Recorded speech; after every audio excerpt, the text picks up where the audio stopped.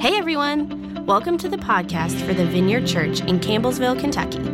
If you haven't already, we encourage you to check out our audio archive at vineyardcampbellsville.org. You can also subscribe on iTunes or wherever you like to get podcasts. And now, here's this week's message. Thank you. All right, my kids are going to the Wonderland Kids Camp. It's going to be so fun. And that is for kids going into first grade through fifth. So, well, that's okay. I got you. It's fine. Hi, everyone. Good morning. My name is Emily Snyder, and I am on the preaching team here at the Vineyard. I'm looking around, and it is a full house. How great is that? I just want to take a moment really quickly before we jump in to say welcome. We're glad you're here. If the last couple years have taught us anything or have taught me anything, it is that being able to be together on a Sunday morning is such a joy. It's such a joy. So I've been trying not to, take it for granted. Okay, we are in a series, week 3 of a series called God in the Center. So if you have not been here the last couple weeks, here's the main idea. Here's what we're really digging into and getting at. Just like a house or any type of structure has a foundation that ultimately holds it up and keeps it from crumbling on down into itself, we as humans also have foundations. And the challenge for us as not just humans, but Jesus followers, is for our foundation to be rooted and centered in God and in the ways of the kingdom. And this doesn't happen overnight. For those of you who have been following the Lord for an extended period of time, think back to your first initial yes. Did God automatically just become and stay the center of your life? Hi, here's some nervous chuckles.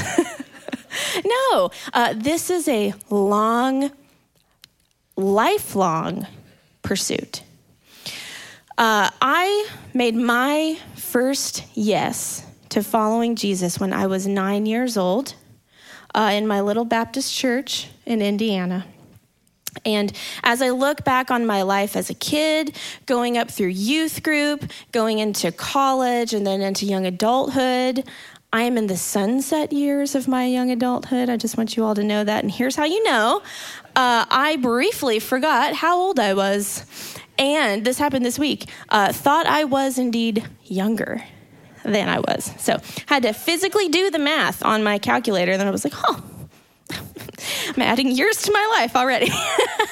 But as I look back through the years, I can vividly recall seasons where I could say, yes, during that time, man, I felt so centered, and God really was just the center of my life. And I can just as much look at seasons of my life and say, well, God was not so much the center in that time. I used to be a journaler. How many journalers do we have in the room? Do we have former journalers? I feel like once a journaler, always a journaler. I'm going to see how many times I can say journaler because it's an awkward word. I used to keep journals a lot. And the problem with that is when you get to the end of one, what do you do with it, right? My inclination is to throw it away.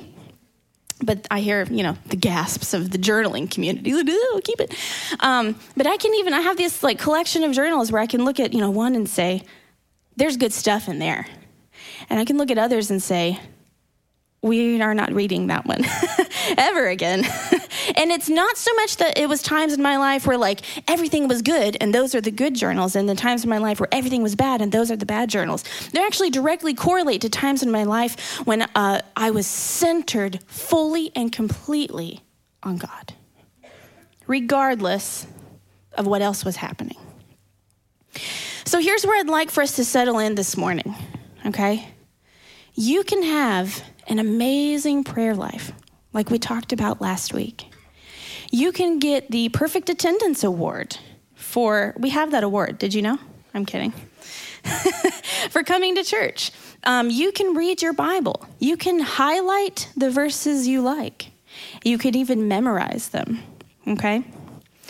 You can cultivate a vibrant, wonderful, inward-centered spiritual life. But I want you to realize that we don't spend our days inwardly focused, or we shouldn't, right? We are outside of ourselves most of the time. And living a life centered on God directly affects the ways that we meet, encounter, and engage with the world around us. And just to be even more clear, I'm talking about Walmart, all right? I'm talking about Kroger. I'm talking about the coffee shop. I'm talking about work and school and the bank. Nowhere else in town tests my devotion to Jesus like walking into a bank. I don't know why. I hate it so much. My husband knows this.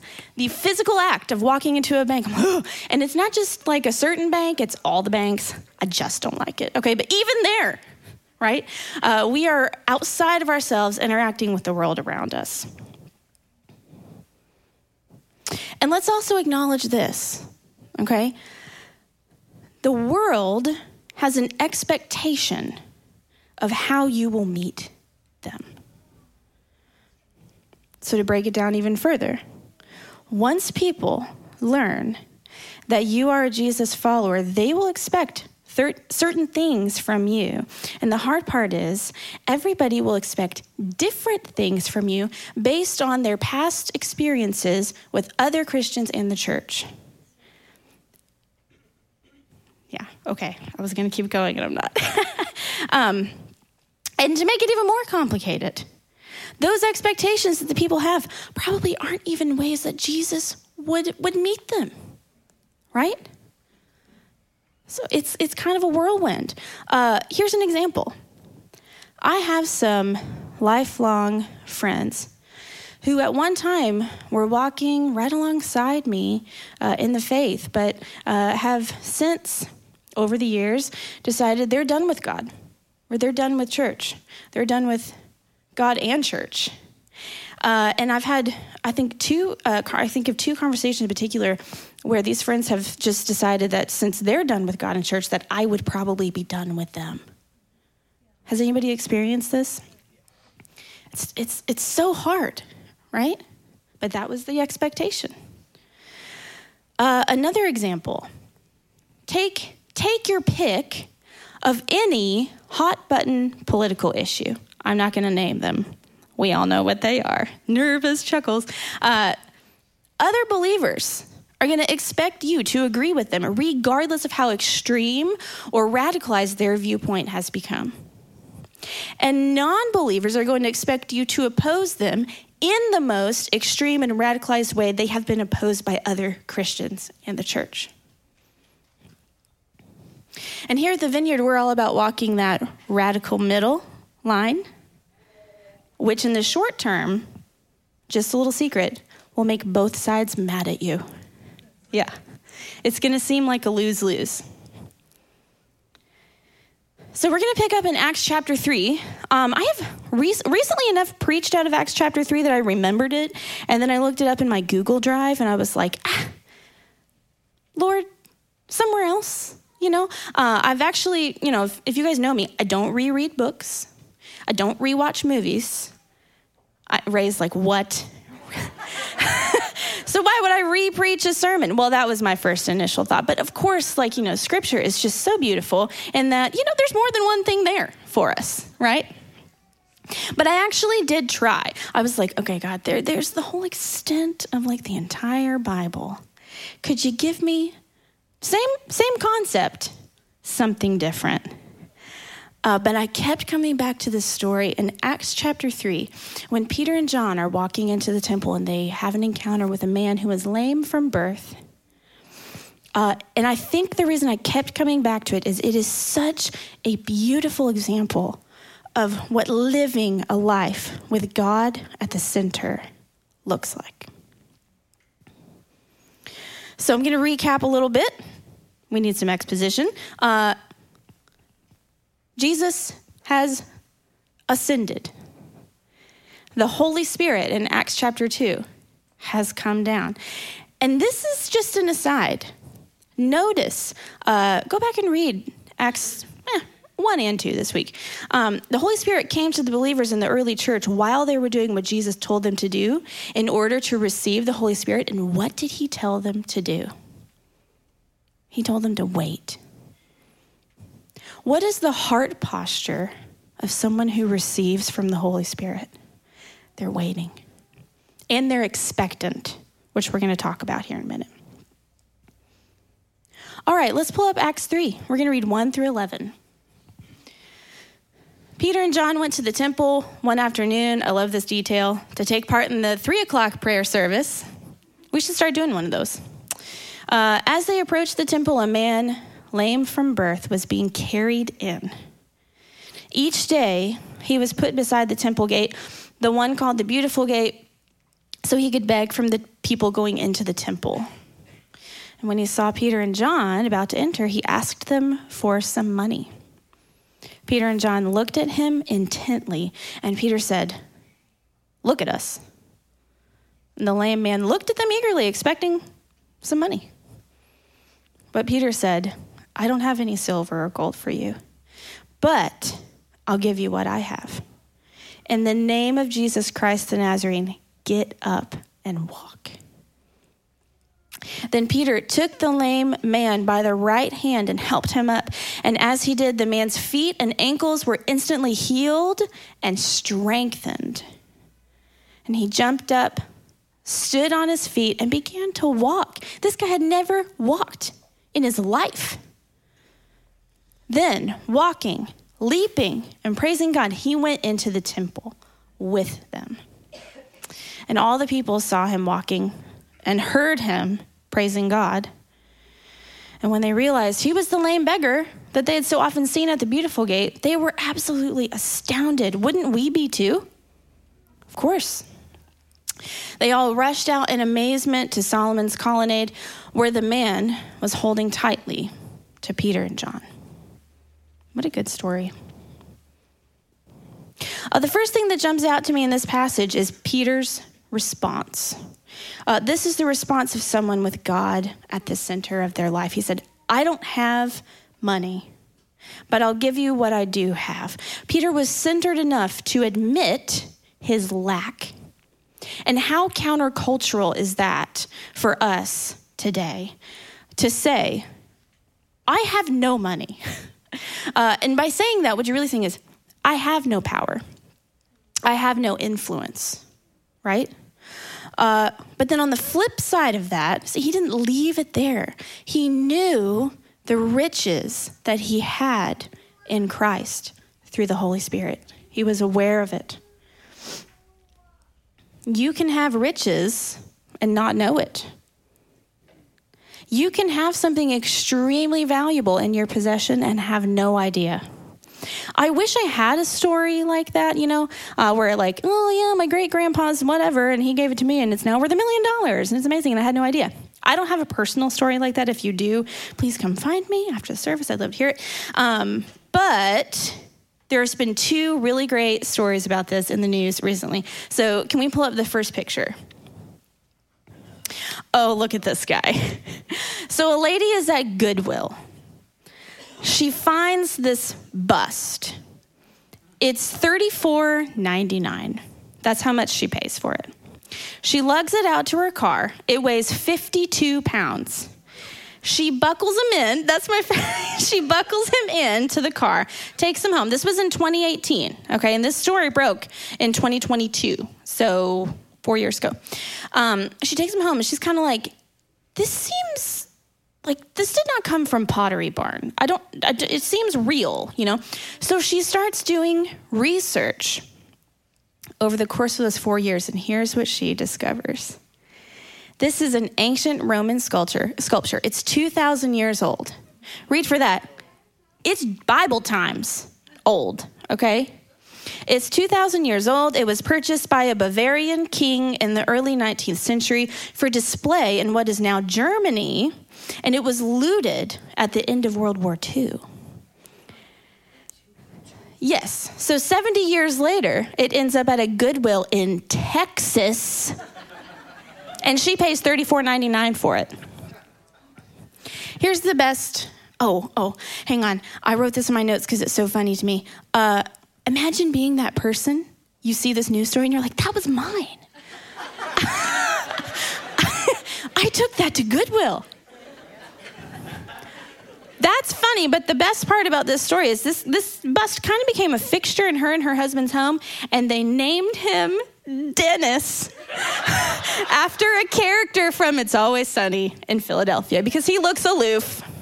Yeah. Okay, let's pull up the next picture. Goodbye, Dennis. Hello, Vincent. I don't know if anybody saw this story. This actually just came out this week. So there was a museum in Scotland preparing for an exhibit on Impressionism. So, of course, they're going to display some Van Goghs. And I guess, as you do, they sent one of the display paintings through an X-ray machine, and they discovered on the back of it, layered under glue and cardboard, a never-before-seen self-portrait of Vincent. They had no idea. This painting is 100 years old. It's been on display for decades. They had no clue. Now, Van Gogh was actually known for when times got tight, which for him was basically always.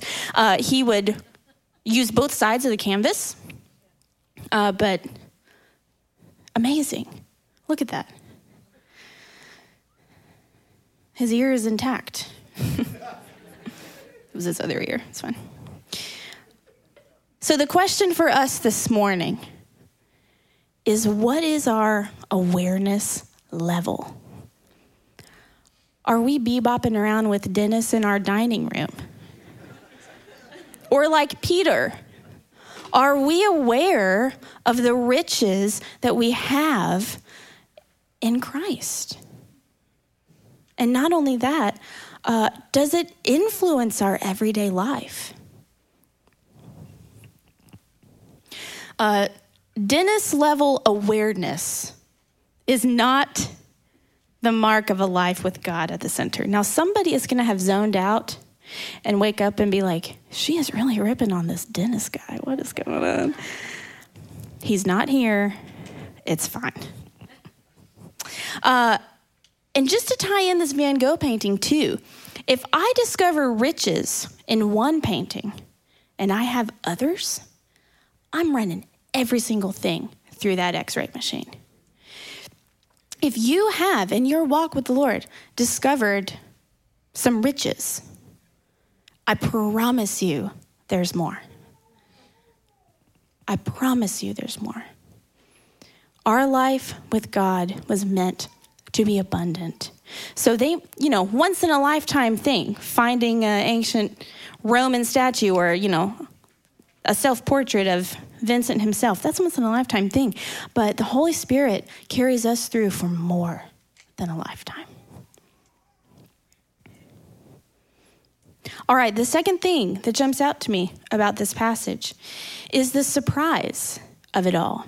Every single person in this story has expectations, okay? So it made mention that people would bring this man every day to the temple to beg. They probably thought they were doing their good deed for the day, didn't they? And it sounds a lot like our American pull yourself up by your bootstraps mentality. I'll get you to the temple, but you've got to do the rest. The man himself, he had expectations, right? He expected that if someone was religious enough to go to the 3:00 prayer service, that they were religious enough to give alms to the poor, right? And Peter also had expectations. And it was the expectation that the Holy Spirit was with him, guiding him, and would show up. And also, why wouldn't he have expected this? He saw Jesus do this for years. He saw people heal people, or he saw Jesus heal people for years. Of course he expected it. I would love to know, in your daily life, in my daily life, which one of these three parties we most identify with. And it's kind of a tough question to ask, so I'm sorry. It's also a tough question to answer. Maybe you think it's enough to carry someone to the temple so they can beg for change. And while that doesn't harm anyone, how is it any different from the people who passed on the other side of the road in the Good Samaritan story? Neither action is helpful if what the person actually needs is a touch from God. And you as a believer have the power of the Holy Spirit to meet that and do nothing. That is a really hard word to give, and I'm going to tell you guys, it was a hard word to receive from the Lord this week. He spoke this to me first before letting me speak it out to you. I want to do better, you know. Maybe you need healing. Maybe you are the one in need of a touch from the Lord. But you've just settled for getting by. And I want to say, first of all, I get it. Like, sometimes just getting by is hard enough. We live in one of the easiest seasons in history and one of the hardest.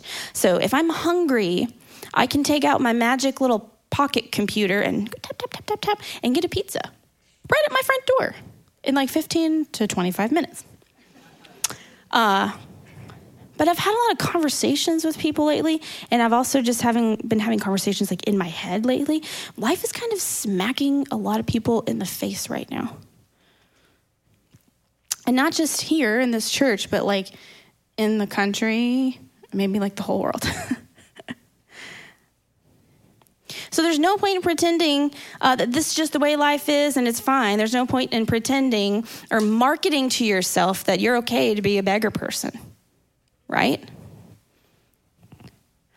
Who did Jesus come for?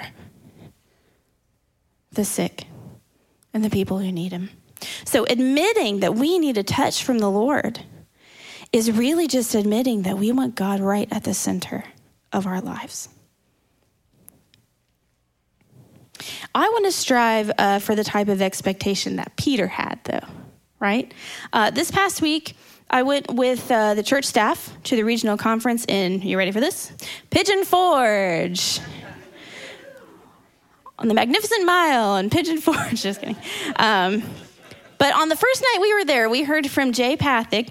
He's the national director of Vineyard USA, and he said something. Well, like for a while, he was like saying stuff, and it was like very encouraging, and I could feel like the whole room was like, yes, like receive it. But then he said something that made it like sucked the wind right out of the room. And here's what he said. Here at the Vineyard, if you guys don't know, if you've not been to Vineyard 101, which is fine, we talk a lot about the already and the not yet. Right? So the power of the kingdom is already here, but not yet to its fullest extent. And Jay said, you know, he's seeing a lot in Vineyard churches right now where we lean really heavy into the not yet part and not so much on the already part. And again, the room was just like, whew, when he said that. But it also felt kind of freeing to have somebody admit it. And to just, you know, move forward. So the encounter with Peter and John and the man who had been lame from birth was an already moment, not a not yet moment. And I would love to strive more for that.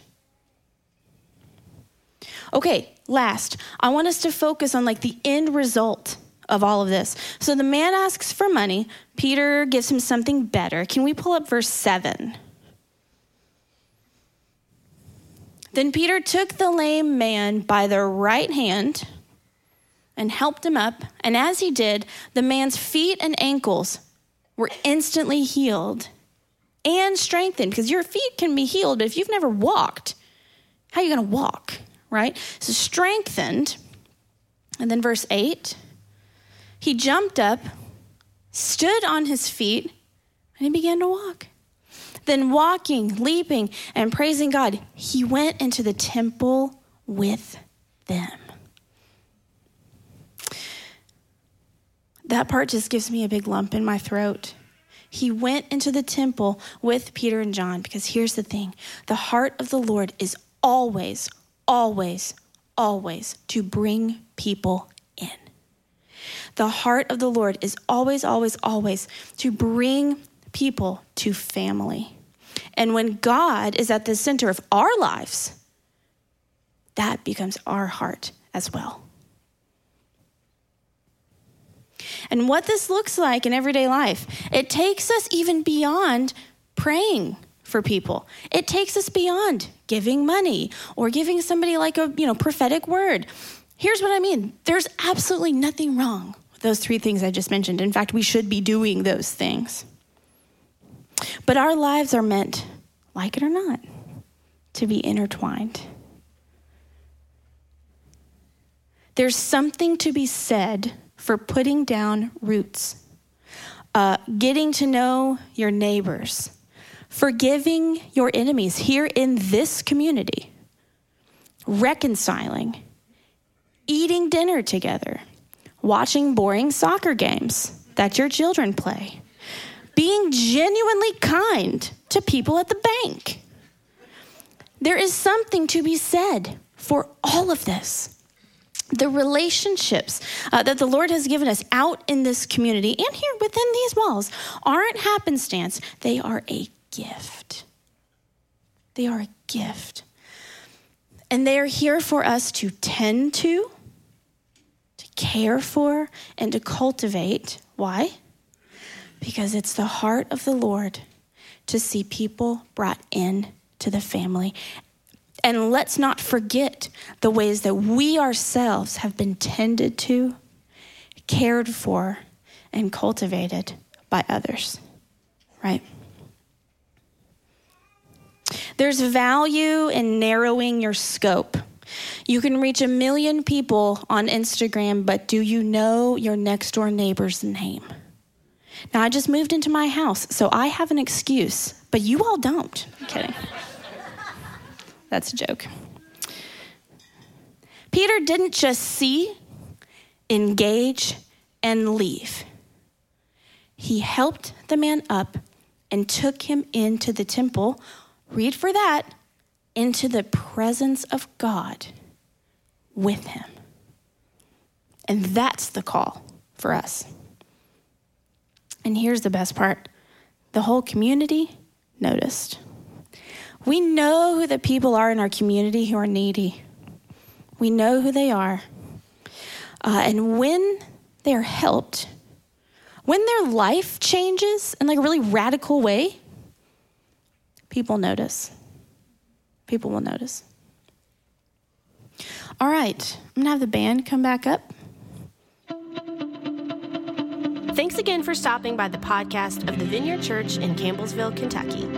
If you'd like to keep up with what's happening at the Vineyard, you can follow us on social media. Until next time.